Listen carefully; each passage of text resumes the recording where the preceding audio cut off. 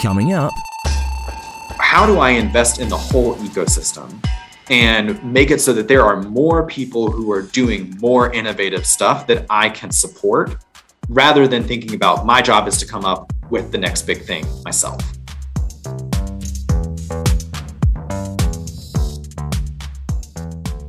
Hello, and thanks so much for tuning in to this episode of Evolve Innovation, the podcast where innovation leaders across industries discuss the pain points associated with accelerating change in their fields. Evolve Innovation is produced by Orange Sparkleball, an innovation accelerator focused on moving organizations' initiatives forward. We run pilots that demonstrate the future state and create multifaceted communication strategies to move entire bodies of work forward. Evolve Innovation is co-convened by SwitchPitch, led by our good friend Michael Goldstein. SwitchPitch is an online platform comprising a global startup database and innovation funnel management tools that align startups to business and innovation initiatives. As members of the innovation ecosystem, we have observed the need for better communication between innovators across industries struggling with similar problems, but working in silos. We created Evolve to establish a community where we can have an open dialogue about innovation pain points and create a network where everyone can learn and grow from each other's insights. This podcast is available on our website at evolveinnovation.co and on every major podcast streaming platform. Check out our other podcasts for more valuable insights from industry experts. This episode, our Evolve guests are Tiffany Murray and Ben Garrett. Tiffany is a good friend and Evolve Steering Committee member who leads product innovation for Verizon Business Group. Tiffany is an innovation veteran who will be in conversation with Ben Garrett, the innovation programming and operations manager of the Hatchery. Orange Sparkleball was lucky enough to hear Ben speak during the inaugural 2021 Rollins Innovation Summit, which we co-hosted with Emory University's Rollins School of Public Health at the Hatchery Center for Innovation. Ben has a wealth of information and handy references for innovators, and we are thrilled to bring him into the Evolve Innovation Network with this podcast so you all can benefit as we have from knowing Ben. Hey, thanks so much, Ashley. Really excited to be here with everyone today, and particularly excited to be in conversation with Ben. We had a chance to connect ahead of this, introduced by the lovely folks at Orange Sparkleball. I know that Ben was in person with Orange Sparkleball and company a few weeks ago to facilitate a conversation with some innovators in the Atlanta area where the Hatchery and Ben are. So we're really excited to be able to expose the information Ben shared there to a wider audience. We're going to be talking today a little bit about navigating the unknown, which is something that when you're in an innovation role, you need to become more comfortable with, even though it is challenging. And Ben has done a lot of research in this field. I want to start off, Ben, by understanding a little bit about how you got to know the materials you're going to speak about today. So tell us a little bit about yourself. Ashley just did an introduction to your background, but as a way of teeing up the materials we'll talk about today, how did you start to get familiar with some of these topics, and what's your perspective? Where are you coming from on this? Absolutely. Well, and first of all, just thanks to the Evolve Network for giving me this opportunity. Tiffany, thanks for being a conversation partner with me this afternoon. So my background really revolves a lot around the nonprofit sector, and particularly the community development nonprofit sector at first. And so that was about understanding what was happening in different communities that were under-resourced or underinvested in, and partnering with the folks who lived in those communities to understand what their experiences were like, what their goals were, and what they hoped for their community, and then building different kinds of solutions to help them to achieve those goals, whether that was bringing in different kinds of resources, maybe establishing new kinds of programs, helping to facilitate partnerships between different kinds of institutions in those communities. But it was all really driven by trying to gain a deep, nuanced understanding of what was happening in that community for the people who lived there and what really mattered to them. In that work, I kept finding myself in newer organizations that were doing that work. And so that's sort of where the innovation piece of my interest really kicked in, as I sort of recognized, like, I keep doing new stuff. And so I decided I'd like to get better at doing new stuff.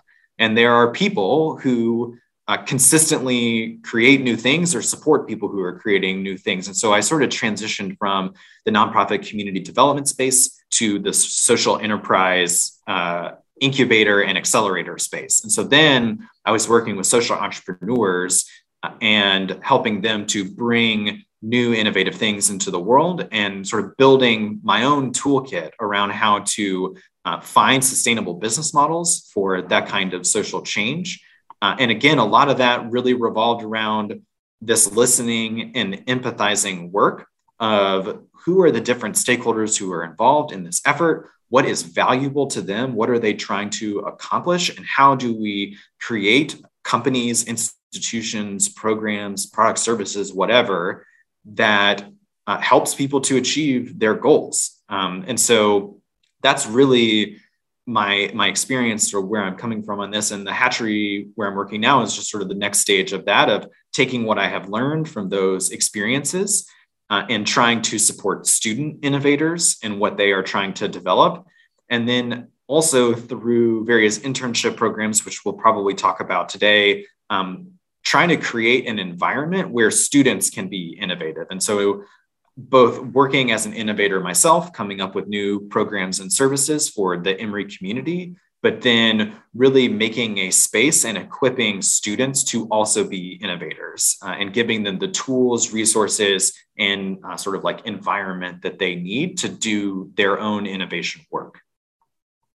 Wonderful. What are those, if you can paint a broad view of kind of the topics we'll be stepping through today, what are some of the tools that you use to help students create that environment, and why are they so important in this space? Absolutely. So one that I have already touched on, even in this description, is this concept of rigorous empathy. And so when I say that, what I mean is gaining a deep, nuanced, sufficiently complex understanding of an audience that you are designing something for or with. And so the empathy piece is that understanding. What is this person's experience? What are they trying to accomplish? What are the roadblockers to those objectives? The rigorous piece is doing so in a systematic way, and doing so particularly in an evidence-based way. And so as designers, as innovators, we bring our own set of experiences to any problem. We bring our own set of biases to any problem. And so we need to have really intentional ways of checking those biases and making sure that we are bringing the parts of our experience and expertise that are the most relevant to a particular audience. And so we need different kinds of processes and mindsets and exercises to gather evidence in a rigorous and systematic way to check our own biases and make sure that we're creating something that really matters and makes a difference to our audience. The other value that is really important is psychological safety. And psychological safety is about creating an environment where a group of human beings feels comfortable essentially experimenting and failing with each other. And this is not like a nice to have for innovation work. This is a fundamental requirement, because when humans don't feel safe, it is essentially impossible for us to actually innovate. We can be reactive, and sometimes we can get out of sticky situations based on reflex. But if what we're talking about is aligning our work with our values, thinking strategically, thinking long-term, our brains are designed to not do those things if we feel like we are in danger. And so creating a space where people feel non-anxious is sort of the necessary, in some ways, biological bedrock of doing innovation work. And so I think that rigorous empathy is process, and then the psychological safety is the environment that you're trying to create for that process to run in. Awesome. Okay, let's break those both down and take them one at a time and dive into those a little bit. So with the rigorous empathy, you talked about, biases that the innovator might bring into the process. What are some of the other downsides of not having that rigorous empathy in that innovation process? Have you ever created something that you thought was going to solve a solution without, or seen this done without really tapping into that community aspect or really understanding what that customer dilemma is, and had it not work out as you thought? Yes. And I think I definitely want to double click on what does not work mean. And I think that really gets at the risk of not doing rigorous empathy, which is creating something, investing a significant amount of time, maybe a significant amount of money and energy into something that people don't want. That is the risk of not doing rigorous empathy, is putting something out into the world that not only was no one asking for, but they are not going to use. And so in thinking about my own work and things that I have created that did not have the uptake that I thought they would, one example is trying to run a digital conference. And there was moments where I was trying to engage in empathy for sure with different audiences and trying to understand, well, what platform should we use and what time of day is best and what's the flow of registration, all those things.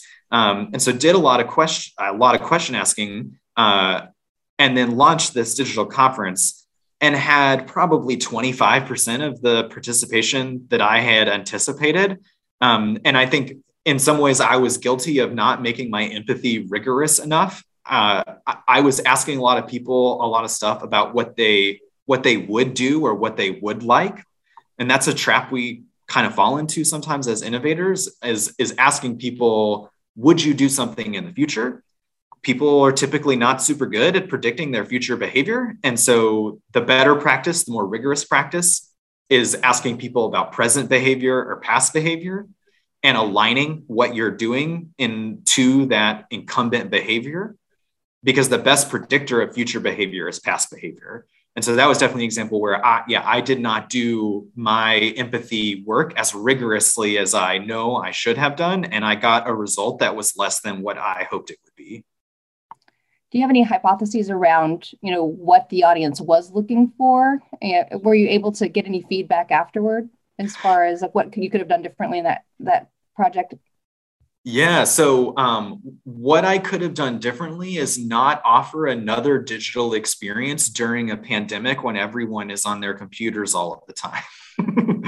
And I think no matter how much people said, oh, this kind of experience would be different and valuable, I just think the reality is that it would have been almost impossible to have created an experience like this that was digital in an environment where people are already spending 8 hours a day staring at their computer screens. And so asking them to show up from 6 to 8 or 6 to 9 at night when they've already been on their computer all day long for multiple days, the evidence was that they were not interested in that.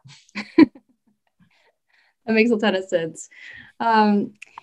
It's interesting. And some of the work that I've done with, other groups, Women in Product, the folks that were convening the event, we were feeling that burnout. We had the bias of, I don't want to do another digital event. This is not something that it makes sense to me at this juncture in time through the pandemic.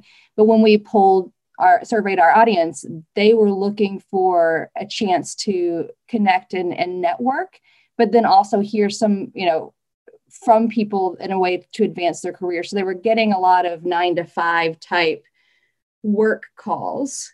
And there was that digital burnout, but different from my experience or for the other folks that were convening these events where we were just like, not another digital event. Our audience was actually asking for that. And so, I think that polling can be useful. And in some of these cases, you have these really small sample sizes. How do you see a small sample size and your own bias and like combine, where do you draw the line for that rigor and the empathy? And I know it's both an art and a science, and obviously you're kind of feeling these things out, but is there a way to kind of test your hypotheses in a rigorous way in small measures? So as you're going along? No, that's a great question. And it is that like weird art science hybrid. I think it's sort of cool to think in terms of a spectrum of basically the more clearly defined your audience is, the smaller the sample size can be. And then the less defined your audience gets, the larger your sample size has to be. There's been some really interesting research that I first encountered in the book Sprint that was looking at, if you have a very clearly defined audience, like multiple demographic factors identified, you start to see diminishing returns of like information after a sample size of 8. Wow. Which seems like astonishingly small, but it's like if you're talking to the right people and you're asking consistent questions, the themes will emerge or they won't in about 8 people. And after 8, you just hear the same thing over and over again because those people are sufficiently similar to each other that the stuff is there or it's not. And then the less we know about who our audience even is, then the larger our sample size has to be.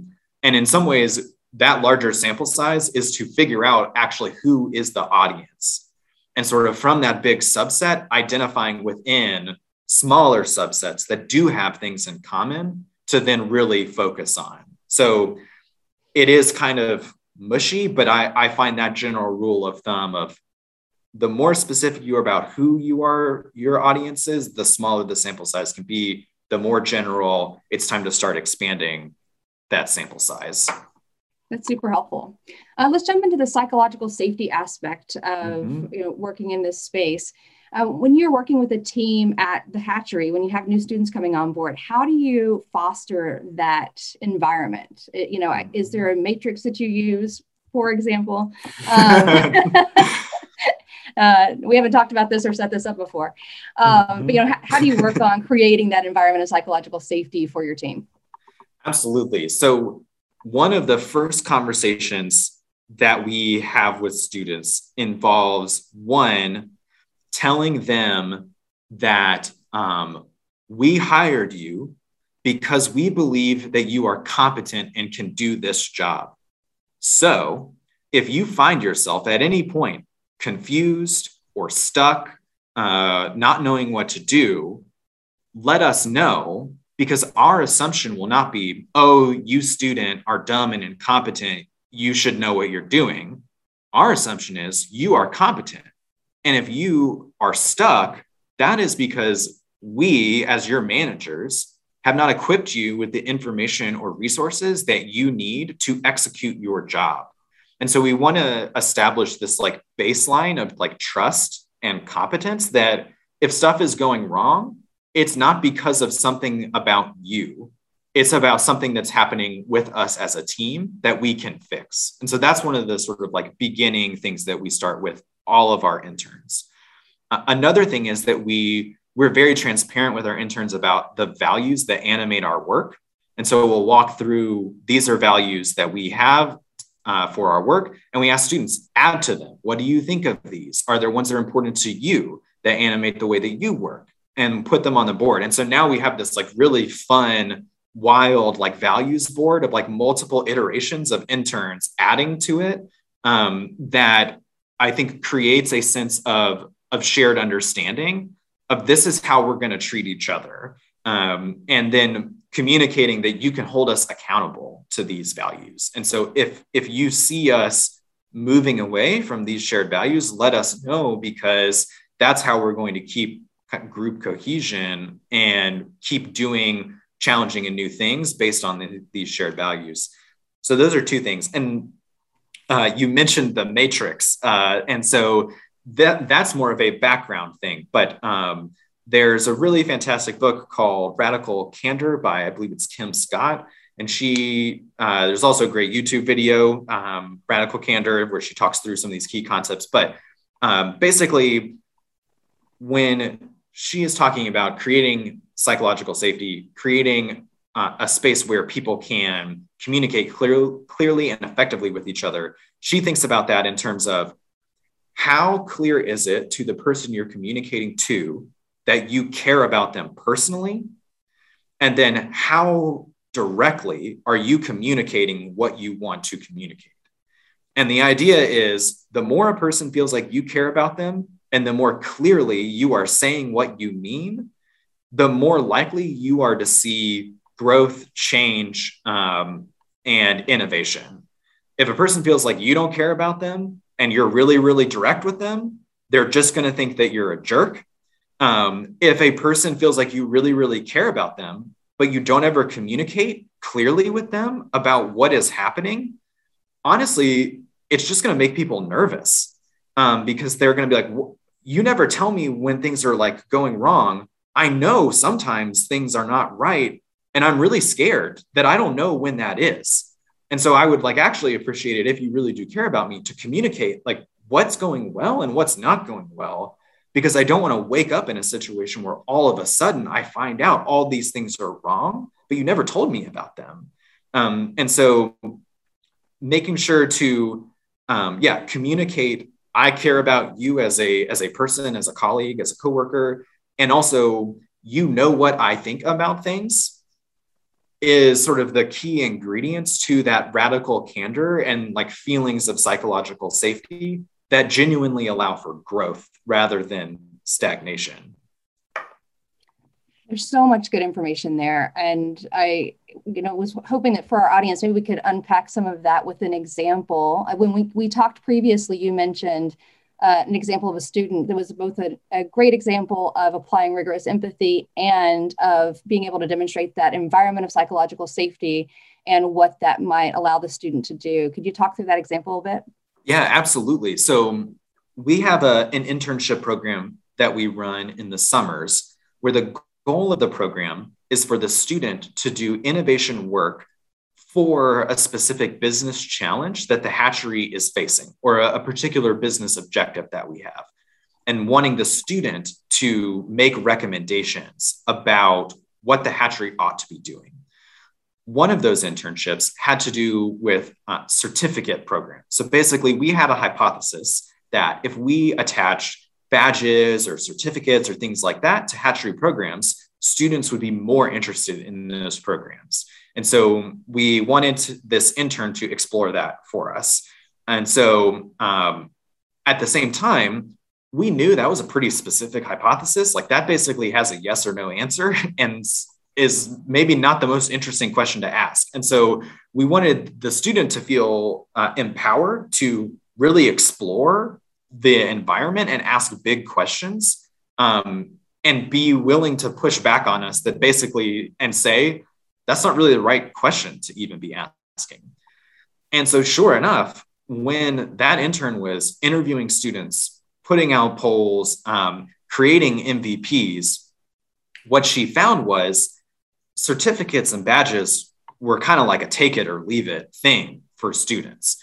She was asking really interesting questions about what's the most valuable learning experience you've ever had? What made that a really valuable learning experience? Tell me about a time you went above and beyond on a school project. Why did you do that? What did that look like? And so what we heard from that was actually the thing that really made the difference to students is learning opportunities that allowed them to take what they were learning in the classroom and apply it to real world, like social or community challenges. And so that learning basically got baked into one of our like signature programs that we have run both the years that we've been open and continue to run and like scale in the future, which was let's work with an academic partner, let's work with a community partner, and let's create experiences where students are taking what they're learning and applying them to serve their community. And so, but a lot of that came from one, the student was very bright, but also intentionally creating an environment where we're open to pushback. The question that we're asking may not be the right question. If you find data that that's the case, tell us. If you want to really expand the scope of your empathy work, tell us. Like, tell us why, let's do it. And so I think that's a good example of her amazing, like rigorous empathy work uncovered really fascinating stuff. And I think that we did a good job of creating an environment where she felt comfortable to pursue things that weren't necessarily in the brief from the get-go. Absolutely. One of the things I love about the way you think about creating that environment of psychological safety is that you've made this decision to believe in the person that you hired and resource them appropriately for the job you want them to do. How do you deal with constrained resources? If you want to, certainly in an academic environment, perhaps you don't have an unlimited budget or the number of heads that you need to, dive into something. How do you think about that when you're trying to adequately resource someone to do this big visionary exploration they want to do? Yeah. So I think there are two things. One is, I find it helpful, at least for me, this may not be helpful for other people, but I find it helpful to think a little bit of a reframe of like a constrained budget at a large institution versus a misallocated budget at a large institution. So I'm sure for many of the institutions that folks here work for, certainly where I work, the problem is not exactly that there's not a lot of money. Emory is a very well supported institution. It's not a shortage of funds. It is where those funds are allocated that creates the challenge. And so I think about, instead of thinking about, oh, there's not enough money to go around, for me, it's about how do I make a case to reallocate that money to things that, from my vantage point, there is evidence to suggest that that's a strategic reallocation of funds. And that reframe helps me. Related to that is, I think as innovators, we imagine rolling out from the get-go the most robust, perfect version of our innovative idea. And we wish that we could launch with all the bells and whistles in place from day one. And so we see ourselves as resource constrained because no one is giving us the resources to do that. And while I empathize with that, I think the approach that we try to take here is, what are the experiments that we can run with the resources that we have right now that make a case for further resources to come our way towards the fully featured thing? And so we think about sort of stacking small experiments that don't require much funding on top of each other to accumulate evidence for basically the next experiment to happen. And eventually we will get to the point where the next experiment looks a whole lot like the thing that we initially wanted to roll out. And the other thing too is, at least for me, the fully featured perfect thing doesn't exist anyway. Even that is an experiment. And that helps me to feel better about rolling out something that's a little bit smaller, because the thing I want to roll out isn't perfect anyway. Like even in like my dream vision of whatever this thing is, it's not perfect. Parts of it will be broken or squeaky, and I would need to experiment to fix it anyway. So I may as well start doing some work now that helps me to iron out some of those things with small resources so that I can prove that there's value here. So I can get a slightly smaller set of resources or slightly larger set of resources, and so on and so on and so on. And so I think it's about like right sizing for experiments and stacking experiments to get to the thing that you really want to roll out. Yeah, I love that idea and that mindset. When we spoke before, you talked a little bit about, extending that to try not to hoard resources, so that when you're reallocating resources to what's truly innovative, you're helping, perhaps within a large organization, another piece of that organization see, a way that they might be able to use their budget for something that is more innovative. And so using other people's budget or business as a way of expanding what you're doing through experimentation. I love that idea. And it gets to something else that we spoke about around thinking about the full innovation ecosystem. Can you talk a little bit about how you think about the interconnectedness of what you do as an innovator and your ecosystem that you're trying to build? Absolutely. So I think two pieces.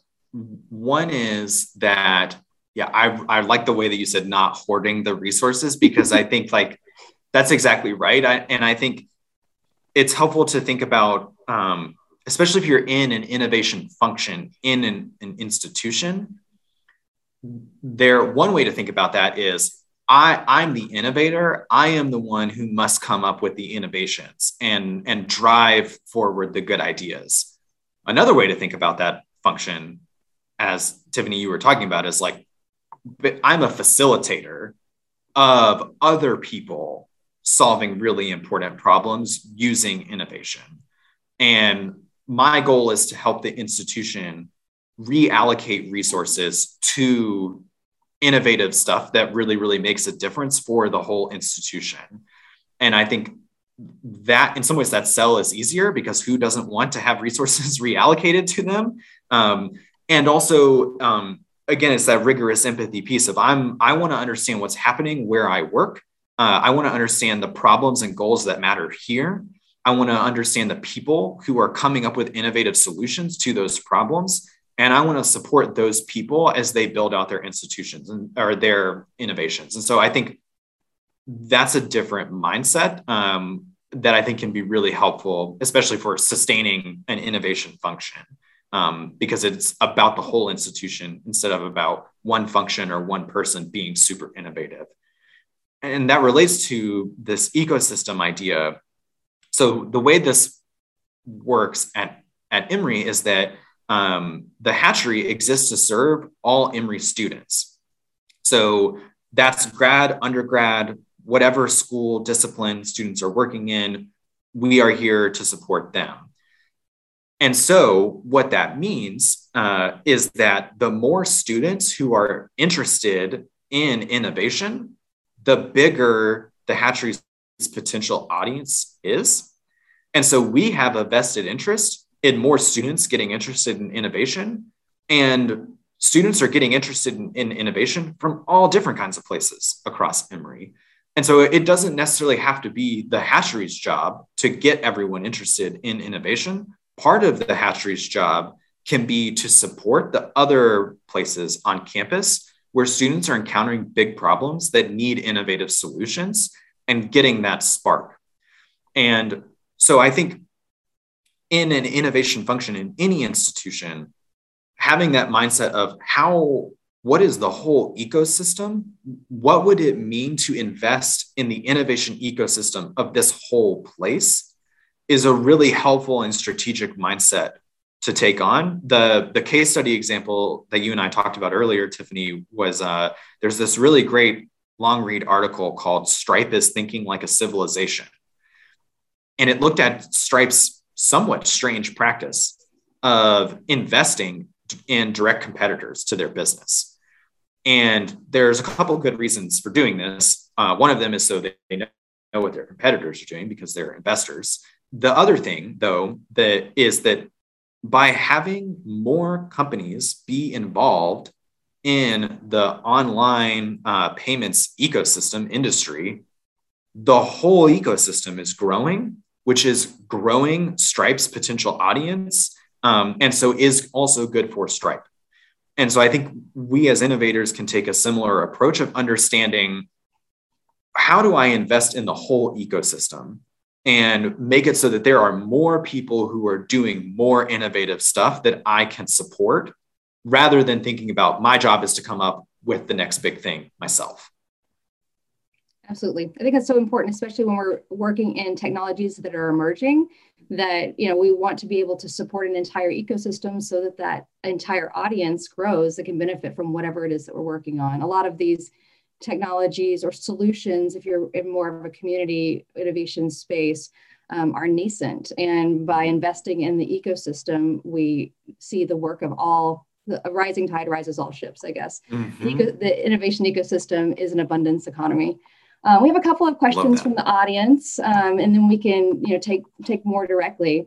But our friend Gary is asking about, in terms of psychological safety, How do you think about the approach of always bring a solution to a problem you identified? So when you're working with students and they're out there talking with, their user base, and they've identified a problem, do you encourage them to come in with a solution to that problem, and how do you kind of coach them through that? That's a really interesting question. So I will say, from my perspective of coming with solutions, there are times where I have gotten feedback from our interns that they wish that I would basically micromanage them more. I challenge them to come up with their own solutions to the challenges that they're facing, and so they'll ask questions of, well, how would we do something like that? I mean, I don't know. How would you do something like that? And I think that in that sort of like management role, I think that it is like healthy and appropriate and empowering to give people the opportunity to develop solutions to the problems that they are seeing, instead of, as a manager, needing to be the one who has all the answers and knows how to solve all the problems. From the student perspective, the students developing solutions to problems is very much what those internships are about. And we want them to develop solutions. At the same time, we want them to practice rigorous empathy and not lead with solutions and not come in with a predetermined conception of what the solution will be. And so we sort of think about like having moments of empathy where you step back and your solution is background. No one even knows what it is.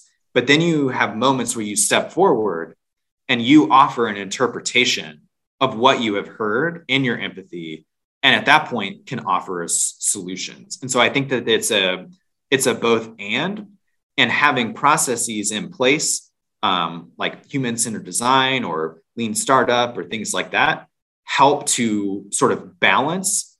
This is the time to engage in listening and empathy, and then this is the time to have a solution ready to go, and being intentional about which time is which, rather than all one or all the other. As students are getting familiar with some of those concepts like human-centered design and lean startup, and how do you work through coaching them on deploying that art versus science, and trying to figure out when someone you're working with could use a little bit more guidance or coaching from you? I'm sure it's more of a feel than, there are key indicators where you always jump in, but just curious how you think about it when you're coaching a student. Yeah. So particularly with our interns, there's actually like a decent bit of structure in terms of mapping out your internship X number of weeks long. So this weeks through 4, those are focused on empathy. Weeks 4 and 5 are focused on problem solution. Week 6, and so we build the internship itself around the processes that we're trying to teach students. So they essentially learn the process by doing it sort of stretched out over time. And a lot of what we do is just, we ask for rough drafts of the different deliverables at each stage in order to create opportunities for coaching. So it's sort of, we explain what the deliverable is, we ask for a student to send us a rough draft of that deliverable, and then we talk about what of that deliverable is on target, and then what of that deliverable to tweak. And then they sort of turn in more or less a final draft of that part of the process.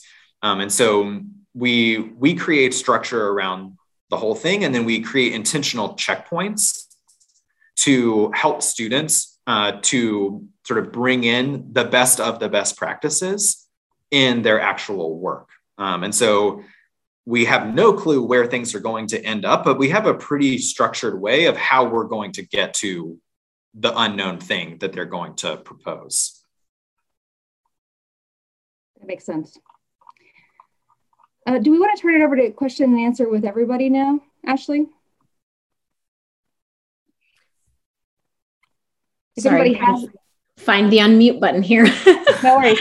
Yes, we absolutely can open it up to questions if anybody in the audience has anything. Ben, thank you so much. You have said so many amazing things.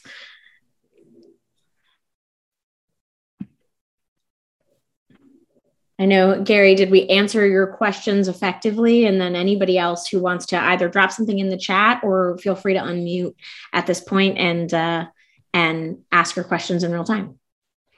Hey, Ashley, this is Gary. Yes, my question was answered. So I think, Ben, a question that I have, when you were talking about setting a time for rigorous empathy, I feel like one of the challenges our team feels, Ashley and Megan, they work so closely with us. So I wonder if they would agree with the statement that we facilitate innovation versus in our partnership with the organization at Chick-fil-A, we're more of a facilitator, except for an area that specific bodies of work where we take the lead. But in general, we are a facilitator of innovation.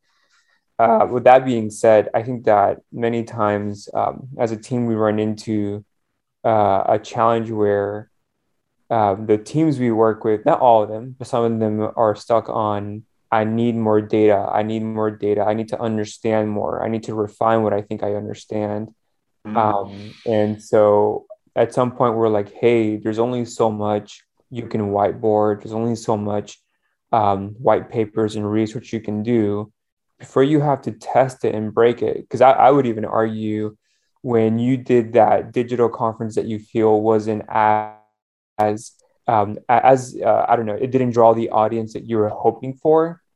I think in some ways you needed to test it again within the budget and resources and constraints that you had to find that out, right? And so I feel like, hey, if we continue down this path, we're only, postponing a moment of whether we find out there's something here or there isn't.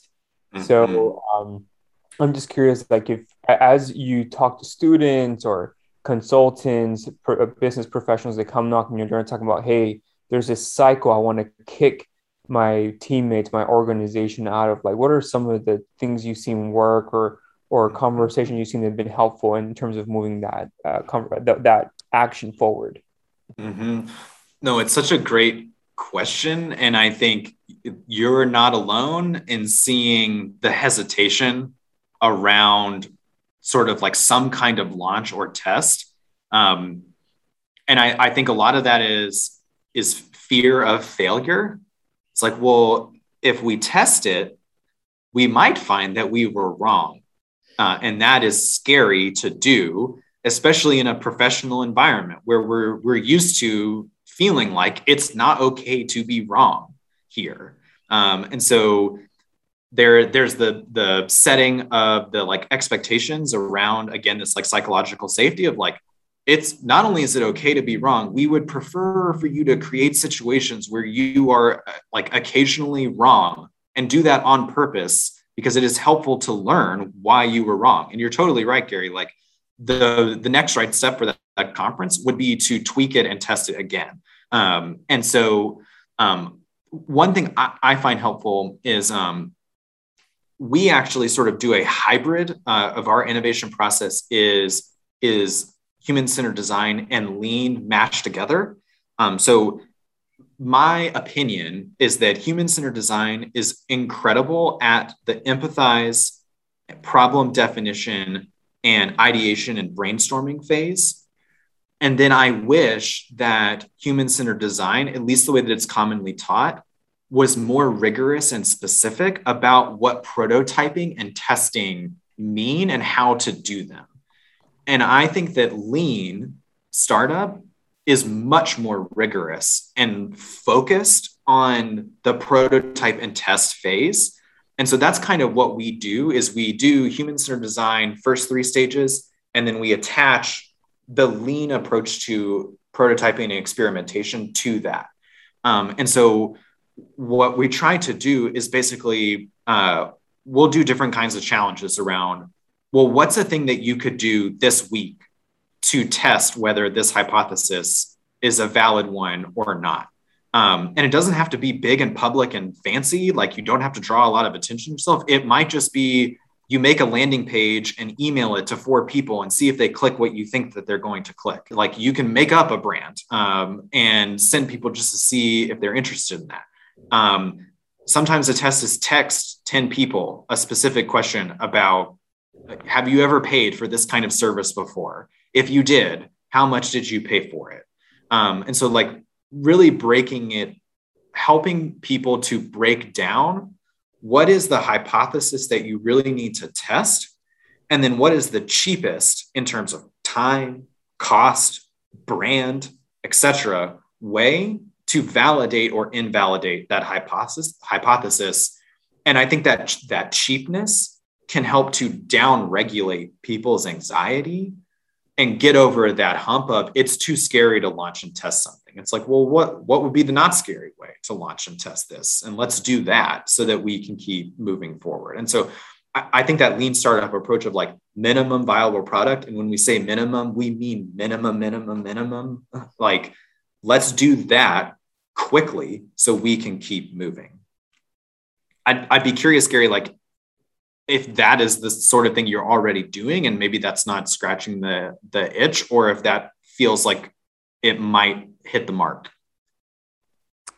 I think, Ben, in the spirit of what you were talking about, of like, hey, we did some rigorous empathy, which I think I need to read whatever it is you've written on that too, because I think there's a lot there.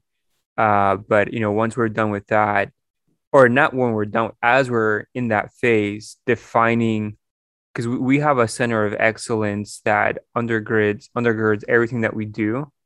And we follow steps to make sure we move quickly, but we don't drop any balls.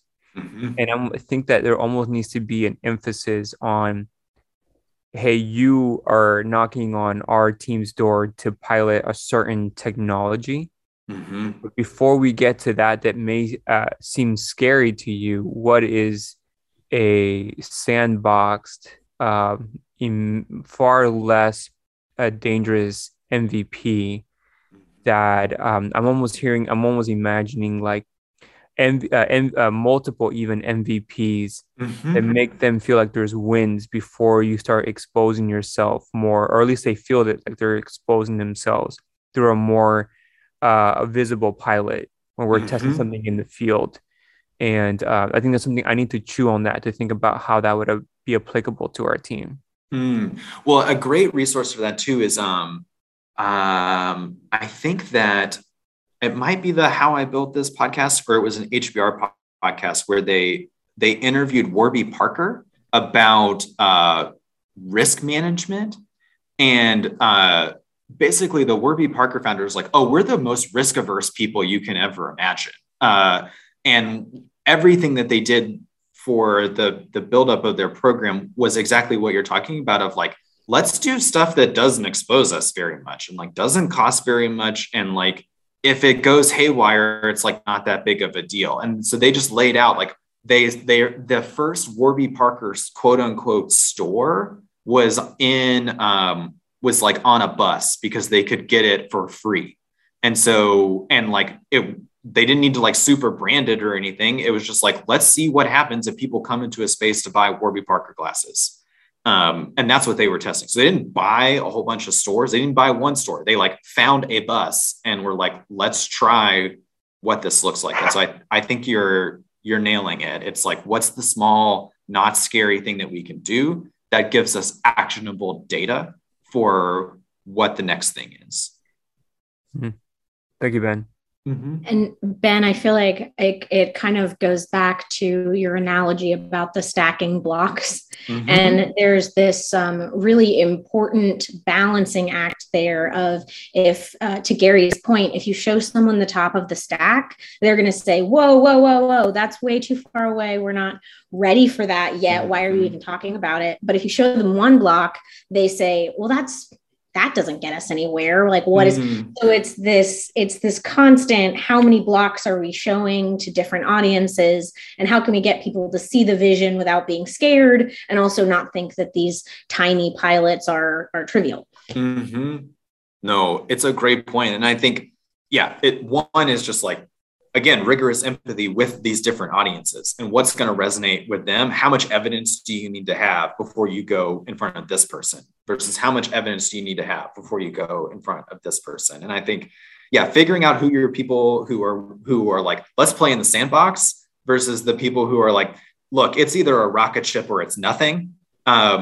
Like identify using your rigorous empathy, even in your own organization, can help you to identify who are the people to do the small building block things with, and then who are the people to bring the thing that looks like the thing that all it is a bunch of the small building blocks, and be like, this is all the evidence. It works. Let's go. I love that. Anybody else in the chat? I know Joshua and Leo also had some comments, so feel free to open dialogue here. Ben, one of the things I think about a lot during the Innovation Summit, somebody said this to me. He said, I finally get what you're doing. You've thrown us in the deep end, but I realize you are around so you can pull us out if need be.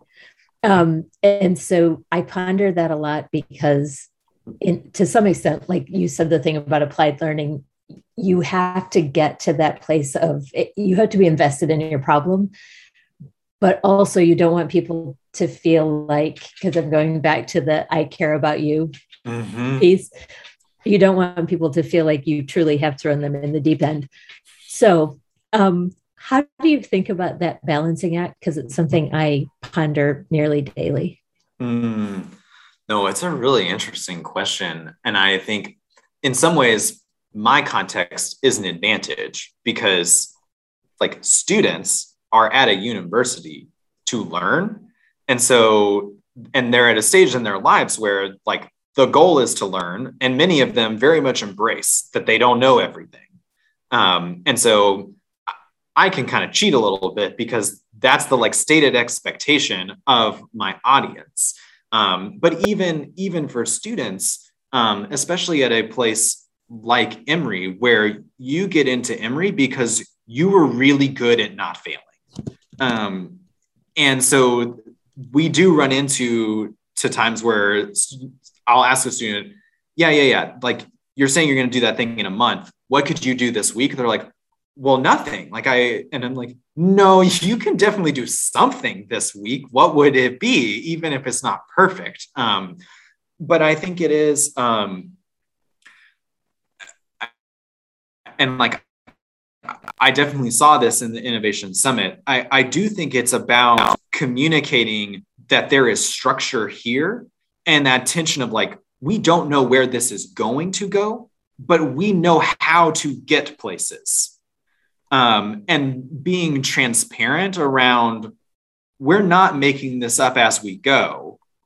We have different kinds of processes that are backed by different kinds of evidence, and like helping people to feel comfortable as much as possible with the process, even if they don't feel comfortable or know what the outcome is going to be, I think is really helpful. That's why like, in this talk, you probably noticed me like saying a bunch of people's names and referencing things.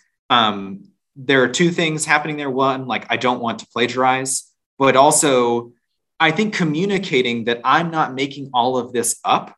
Like other people have done research that shows things that I am now telling you, I think actually helps to kind of create that I can trust you. You are asking me to do something that's hard, but you're not asking me to do something that's arbitrarily hard or totally made up because you're a weird person who likes to make people do hard things. I think being like upfront with what our sources are, I think helps people, it's transparency and it helps people feel more comfortable with the strange things that we are asking them to do. And I think there's a really interesting interpersonal kind of element to that, because some of these teams that you're working with, you know them and they trust you, and it's a lot easier to kind of bridge that gap and lower that barrier. But whenever you're working with people for the first time, it really comes down to that relationship and how quickly you can develop that trust. Mm-hmm. So yeah, if you want to touch on your methods for developing that trust quickly, that would be really interesting, because I think it's something that we all deal with on this call.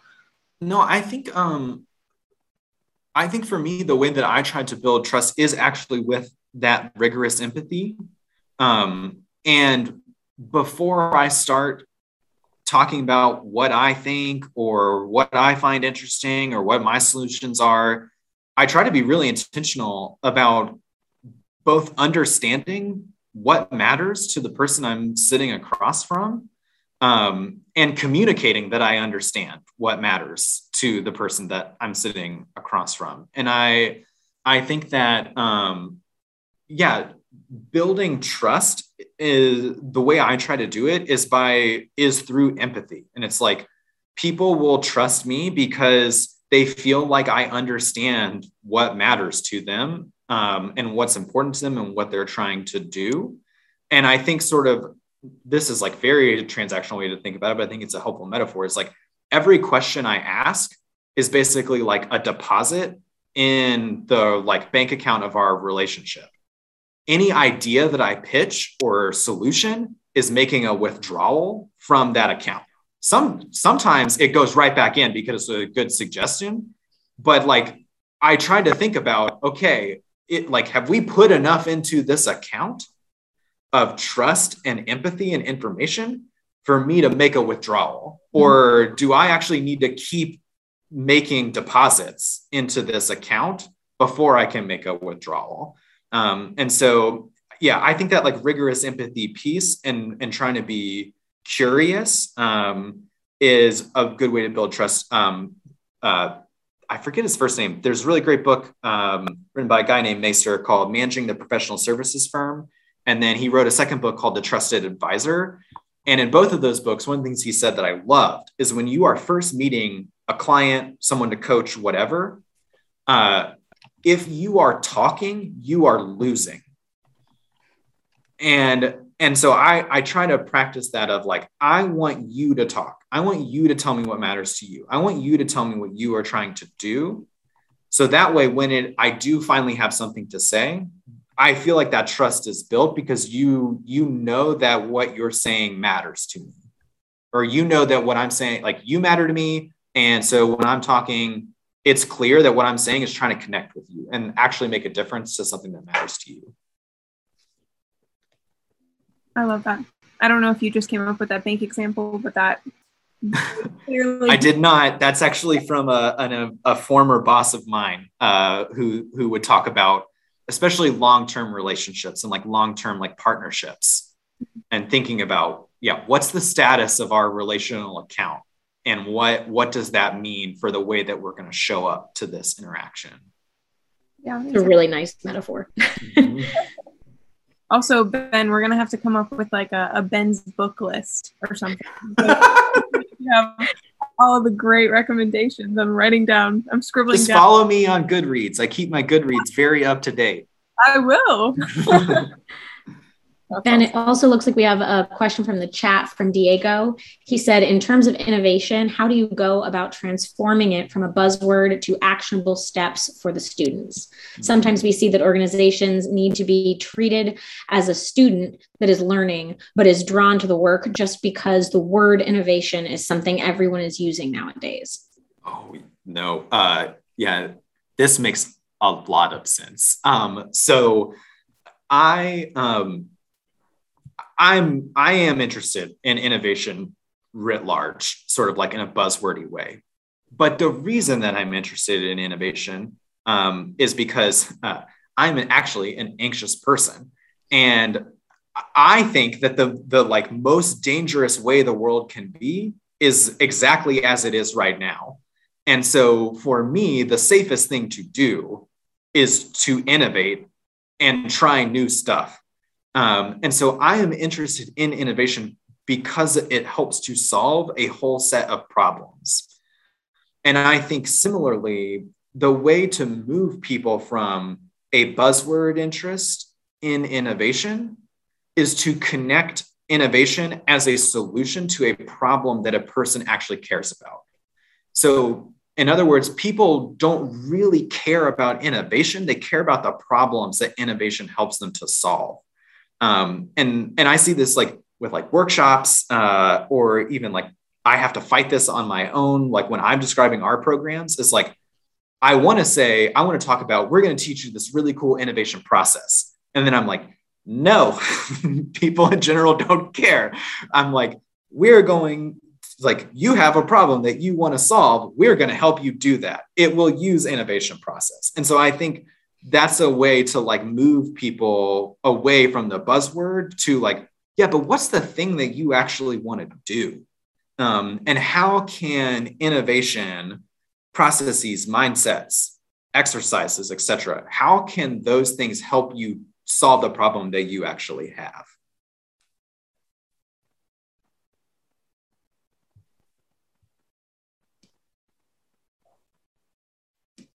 Sure.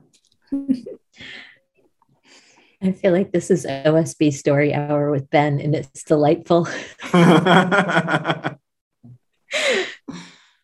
It is delightful.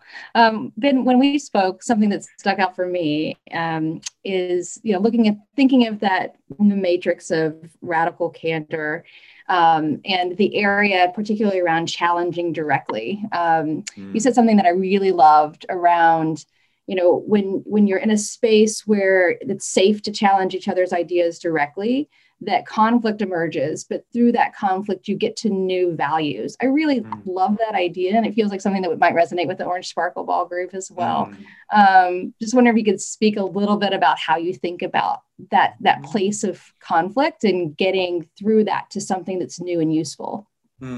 Well, before I do that, I want to highlight something that you said when we were talking about that I really loved, which is talking about the conflict is not creating conflict. It's acknowledging the conflict is already present. Right. And I think that was a really astute observation that you had, which is, we think about, I don't want to cause conflict. I don't want to create conflict. It's like, no, the conflict's already here. We're just not talking about it. And so, I really appreciate that insight. And I think that's the appropriate frame for it. So I think in conflict, there is an interesting, I think when it goes well, a couple of things can happen. One is, as you talked about, like the emergence of new values. And so like recognizing, coming to a place of like, we have a problem that our current way of working cannot help us to solve. And we are going to need to develop new ways of working or thinking about our work that will help us to solve that problem. And I think that can be really, really fantastic. But again, that's about people who really care about a particular problem, and having a conflict over the way to solve that problem. You like realize that you've sort of come to the end of yourselves, and that something else is going to have to be added to the mix to get there. I think the other thing that can happen though, and I think I would guess that this happens more often, is you find out that there are unstated values that are not being honored, that are leading to apparent conflict. And it's about unstated values and prioritization of values. And I think it can be really, really helpful in conflict to actually like anchor in, to state clearly, this is, as I'm thinking about this conflict, these are the values that I'm trying to hold in tension or that are animating me. Would you please tell me like what's important to you in this conflict? And sometimes what you'll find is we have the same values. That's great, because then you can talk to each other about, okay, we agree. We're trying to go here. Let's talk about why we think that's different. We're approaching that differently. And then I think sometimes we find that just like the values that we have are not being honored by the way that we're currently doing work. And I think in some ways that can be the scarier conversation, because it demonstrates a rift between what really matters to us and what we're being asked to do at our job day in and day out. sometimes that can be a beacon to new things, because maybe that's an unstated sort of like cognitive dissonance value for the other person that you're talking to. And you can say, well, how do we bring our values and our work more in line with each other? Sometimes that means finding other venues to exercise those values through your work. And that can look a lot of different ways. But so, yeah, but I think like one, acknowledging that the conflict is already there, you're just not talking about it. And then being explicit about, these are my values as I think about this situation. Tell me what matters to you about the situation. What are your concerns? What are you trying to accomplish? And continue to anchor there. Like if you feel yourself falling apart and pulling away, basically reminding ourselves, what are the things that actually do hold us together in this work? And how do we keep coming back to those things? I think it's super helpful. It brings to mind some techniques used in what's considered nonviolent communication, ways of like digging beneath the operating principles so that you can really see where you actually are thinking along the same lines and using different words to approach a shared problem. So I think it's really helpful and insightful as I think about things like that. So I think your program is set up in a way so that you might have these natural checkpoints with students so that you're thinking about like, are we progressing along our values? You know, are we doing what we set out to do? Are we learning? Are you learning, you know, the principles that you thought you'd be learning? Curious, and this might not be within your area of expertise, Megan and Ashley and team, maybe you guys see this with corporates more.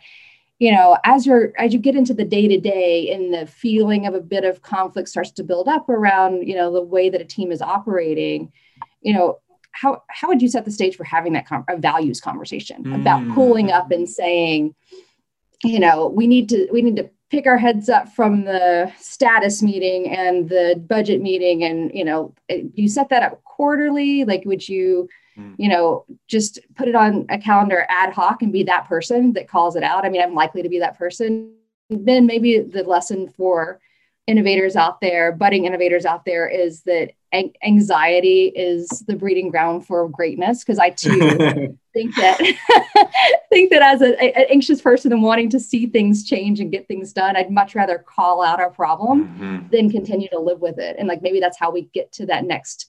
You set your conversation up for the Innovation Summit as the field beyond right doing and wrongdoing. Yeah. That there is this idea of this place where we can meet, and we don't need to be right or wrong. We just want to move forward. That's a long-winded way to say, like, at what intervals do you think are useful to kind of check in on that values? Yeah, no, it's a great question. And this is something that like, I am frankly like not awesome at. This is in some ways like why with the internship where I have like a lot of control, I do set it up in a very structured way so that I don't have to be the one to put the calendar meeting out of the blue on people's calendars to talk about values. I'm like, I'm just going to build it so that just happens, so that by making it structured and less organic and less ad hoc, that makes it less anxiety inducing for me. And so that's how I handle that in the areas where like I have influence, to be able to structure those check-ins. In terms of like, if you don't have that luxury, I think I do find the Rumi quote that you mentioned very, very helpful in thinking about how I frame those conversations. So the Rumi quote is, there is a field out beyond ideas of right doing and wrongdoing. I will meet you there. And I find it helpful to frame my conversations about a breakdown in values in that way of, I want to bracket out right doing and wrongdoing. And I would like to meet the other person in a place where we have bracketed out who is right and who is wrong, and starting from a place of observation. Basically, like, I am observing, or this is one that I know Brene Brown likes to use, of like, the story I am telling myself is. And so you're not talking about right doing or wrong doing. You're like totally subjectivizing it. It's like, this is a story I'm telling myself. And I'll even say like, I may be totally wrong and misinterpreting all of this, but here's what I am seeing. What are you seeing? And again, it's not necessarily about right or wrong. It's just like, what is the other person seeing? And starting a conversation there is what I find most helpful for me. I would be super, again, I'm an anxious person, and conflict is one of the things that makes me anxious. And so I like to create structure in order to structure conflict to maximize productiveness and lower my anxiety. But I would be very interested, like you, Tiffany, to hear from any of the Orange Sparkle Ball folks. What are the ways that they have approached this as well? It's a great question. I think we're all looking at each other like, who's going to go first? And also, what are you going to say? Ash, you can go. Well, I was just going to say first, I dropped into the chat. I think that Tiffany, firstly, your question was just a really good question. And I think, Ben, your point of rigorous empathy, but also asking people what their values are is something that we do, but I've never heard it said in quite that way before. Because I think that even within a team, people are answering to different drivers. So whether that's in a bigger organization, you might be answering to the leadership that controls your budget, or you might be answering to the team that you're actually trying to help solve a problem. And those look like very different intrinsic motivations when you're talking about how to run a project. So I think that inherently makes for conflict in how you're talking about what you're doing, what you're choosing to do, which projects you're talking about tackling, in what order.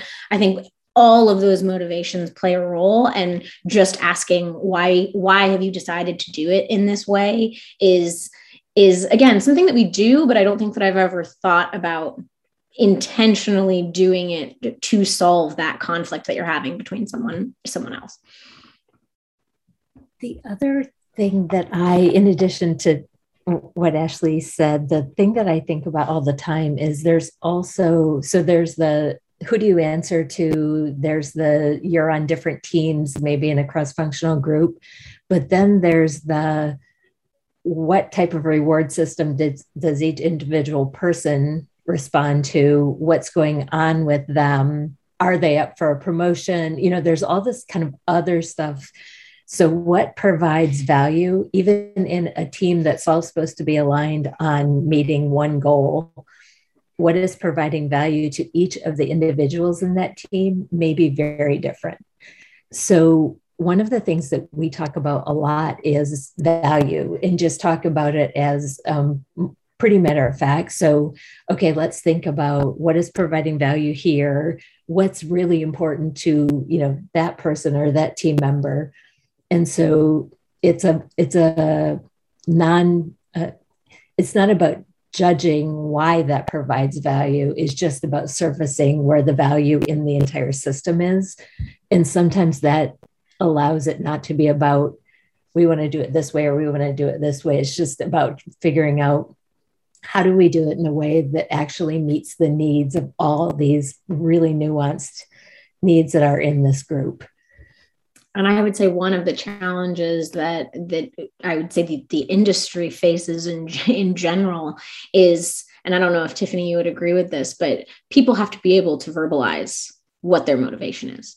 They have to know. They have to have the self-reflection, both individually as a person, but also as a team. You have to be able to reflect on that in order to continue to move things forward. That's a really good point, Ashley. Yeah, absolutely. And I think that oftentimes some of the teams that I'm working with are so heads down on whatever it is that, a top-down mandate that they're executing against, that they can't pull up. And to Megan's point, they're not motivated to pull up because that's not how they're being measured. So I'm in a privileged position to get to think about the way both the processes and the substance of what we as an organization are working on long-term every day. Most people don't have that luxury, that they've received some sort of measures against which they need to perform. And that's what they're motivated by, and so Ashley, to your point, the being reflection is a privilege for some of your stakeholders, and, having them set aside time to go over values might be a tough sell sometimes. I do. I so agree. Like, yeah, I was thinking about a similar thing of like, I feel like that there might be folks not on this podcast, but people on this podcast recording who they talk to who would say there is not enough time to do all this rigorous empathy, psychological safety, valuesy kind of stuff. And I think that the pushback I would give to that is there's this is rare for me to quote like a military phrase, but there is a military phrase that is that slow is smooth and smooth is fast. And I find that really helpful for thinking about these kinds of processes of, sure, it's slow, but it makes everything run smoothly, which at the end of the day will end up being the faster way to do it. And so it's like, you could compare sort of like a traditional waterfall design process of like, we know what we're going to build. We're just going to build it. It's a matter of getting the Gantt chart right and executing. And let's say that takes 4 months. And then let's say the human-centered design way of doing the exact same thing takes 6 months. Well, if you throw the 4-month thing in the dumpster and you get to the 6-month thing that you did, you get to build on in the future, which one was faster? And so, I think it's like thinking about what actually fast means and what like an efficient use of time means. Sometimes it's helpful to reframe that of like, yeah, it will take maybe less time, but we'll have to throw out more of it and there will be more hiccups than doing something that on paper looks like it will take more time, but will be more valuable. And at the end of the day, will actually take less time. Yeah, or perhaps worse than throwing the 4-month waterfall thing in the dumpster, pushing it at your customers or your community for a year after that, them not getting it. And then you've devalued your perspective on what they need and want. Mm-hmm. And, to your point about that, the relationship like a bank deposit, you wasted the time and the goodwill that you had with that group. Mm-hmm. So early in the conversation, I was thinking about, you come to this from a perspective of nonprofit and, community innovation, and so there might be some that are hesitant to apply that to a corporate innovation mindset, but I think it's even more important to apply that rigorous empathy. You and I talked about, we could build anything, but should we? Mm-hmm. And that it makes dollars and cents sense to apply rigorous empathy up front and understand your customers and your audience and what it is that you're solving for them from a revenue standpoint. Mm-hmm. So it both feels good and feels like the right thing to do to align your values with the community that you're serving, and makes monetary sense. Mm-hmm. For sure. Yeah. And I think about like your role, Tiffany, and you are in a forefront, we can build anything kind of place. Like what y'all are working on is very much like the leading edge of a lot of technology that's going to make a big difference for a lot of people. And you have the resources to build it. And the question that matters is, okay, well, what should we build? Like, what is actually going to add value to lots of people, make their lives better? Because the kind of stuff that y'all are rolling out is stuff that people use every single day. Like they touch it and it affects them every single day. And so, yeah, leading with that empathy of like, what's actually going to make humans' lives better, I think it's not a nice question to ask or a strategic question. Like it's an essential question to ask for like where we are as humans. Yeah, absolutely. And that's not even quite delving into the social impact ramifications of that. Should we build something that may have long-lasting effects on our society, which is a whole nother ball of yarn. I feel like we could do this all day because it's so rewarding, and so many of us are engaged in the same space. And Megan and I talk about this sometimes being an innovation therapy. Those of us that are engaged in innovation need to talk to each other on the regular to kind of get that reassurance that we're doing the right things, fighting the good fight. And Ben, you're so good at being able to provide that, the framework for thinking about that and that kind of reassurance. But Ashley, I imagine we should probably start wrapping up. What say you? Absolutely. I thank you so much, Ben. This has been amazing. And your insights have been great. Like Tiffany said, we could continue to talk for hours, I'm sure, but we really appreciate you taking the time and for joining us. Well, I appreciate the opportunity, and I appreciate being asked really, really great questions that allowed me to appear insightful. So Tiffany, thanks so much for being an amazing conversation partner and drawing things out of me. I really appreciate it.